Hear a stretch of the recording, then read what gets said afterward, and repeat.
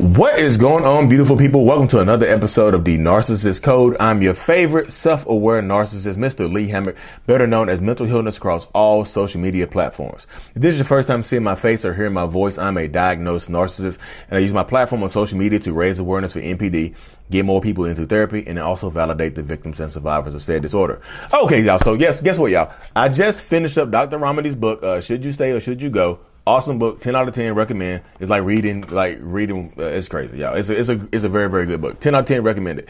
But she, at the end of the book, she said, this series, I'm starting this series, y'all. It's going to be, Why Did You Stay?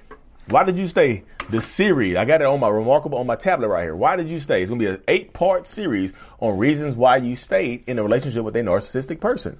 From the point of view of the narcissist and how the narcissist uses these things to keep you there. So there's 8 reasons why people stay. So y'all, 8 reasons: religion, fear, guilt, children, money, love, the story you tell yourself, and number 8, believing that they will change. So today's episode is going to be episode number 1. Religion. Why did you stay? Religion, y'all. Oh, whoo-hoo. If y'all you want more in-depth video about religion, check out Ben Taylor at Raw Motivations, another self-aware narcissist. He goes into great detail with Christianity and narcissism and things like that. He has a great series. Ben Taylor, Raw Motivations. But religion, y'all, literally religion. Narcissistic people can use religion to keep you in a relationship. So many people, so many victims and survivors and whatnot stay in these toxic situations because of religion. Religion is one of the biggest reasons. Sometimes you don't understand. Sometimes a lot of people don't understand it. But religion, Christianity, Islam, all the religions can be used to keep you in a toxic situation longer than you should be, longer than you want to be. You want to leave, but your ex, your current partner is a pastor, or y'all are big in the church and things like that. But you can't leave though, right? You know what I mean? Your current partner is not your current partner. Not your current partner. Yeah, your current partner is a pastor or a very, very highly religious. Both of you are religious. Both of you come from religious households, and you're both big in the church, and y'all are Christians and whatnot, right? But their partner is cheating on you. They're treating you terribly. Your partner is a narcissist and things like that. You want to leave, but they keep telling you, you're so worried about what people in the church will think, what people in your religious group will think. Like, what are y'all getting divorced? Divorce is frowned upon. Divorce is a sin. You should stay through that. You should stay through that right there. You got to stay through it. You got to give them another chance. You got to leave it to God. Leave it to God. I know they done cheated on you 10, 15 times, but leave it to God. You know what I mean? You have to. If you don't leave, that's what they'll tell you. Religious manipulation and spiritual abuse, y'all, is 100% real. It just is. It's 100% real. And narcissistic people will use religion to keep you there. They'll make you feel like you're going to get chastised in the church. They'll make you feel like you're going to get excommunicated from the church. They'll make you feel like you're going to get kicked, excommunicated and kicked out of the same thing. They'll make you feel like you're going to get bashed in the church community. Whatever religion you are, I just say church. It just encompasses all religions, y'all. But literally, is this what, and they would hold it against you. Especially, so many people out here use religion as a guise because when people hear, everybody want to know that I think it's a red flag. If somebody put their religious, but I just feel like you get online, you're on a dating site, you see the word Christian in somebody's profile, and they just Christian beliefs and whatever, and you ask them what they, Christians are.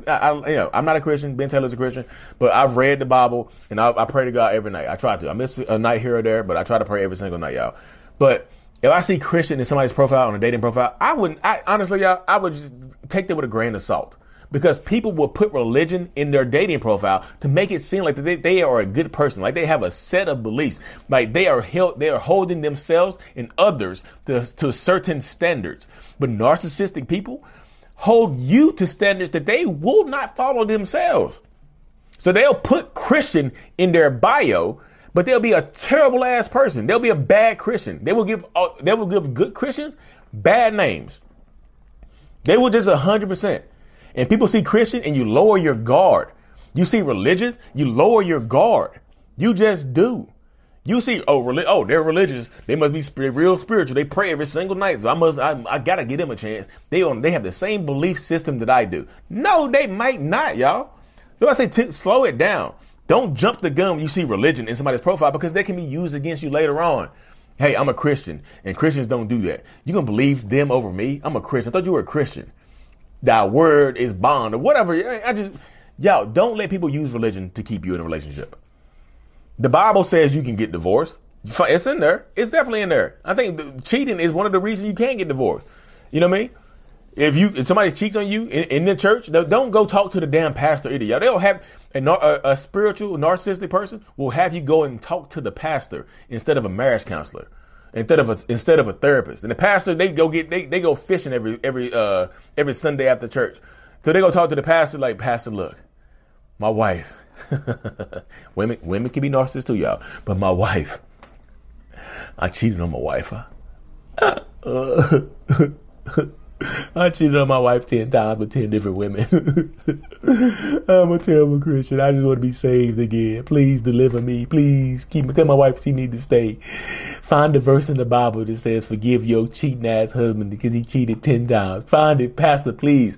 And sometimes, y'all, pastors are going to try, most times, are going to try to keep the relationship together because they only know one side of the story and try to tell you to stay there. Look, this is your husband. You need to stay through this abuse and whatever.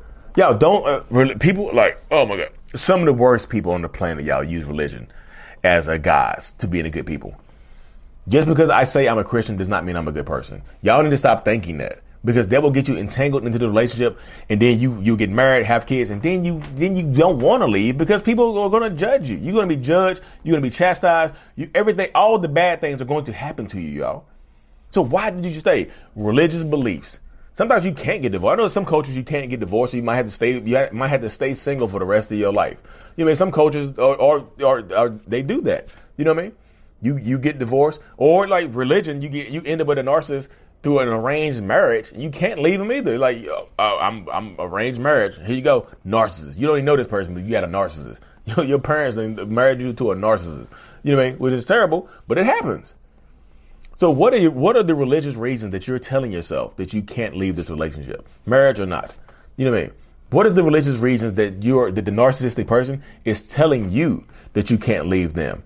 Is it based in truth, or is it based in gaslighting, their gaslighting, misconstrued, delusional reality? Don't take their word for anything. Yeah, most narcissists are compulsive, pathological liars. Don't take their word for everything. Do some research. Research over me search. Shout out to Conscious Lee. Research over me search. Do some research and don't just take their statements as fact. Why would you do that? You know what I mean? I know you love this person. I know you care about this person, but why would you take their statements as fact?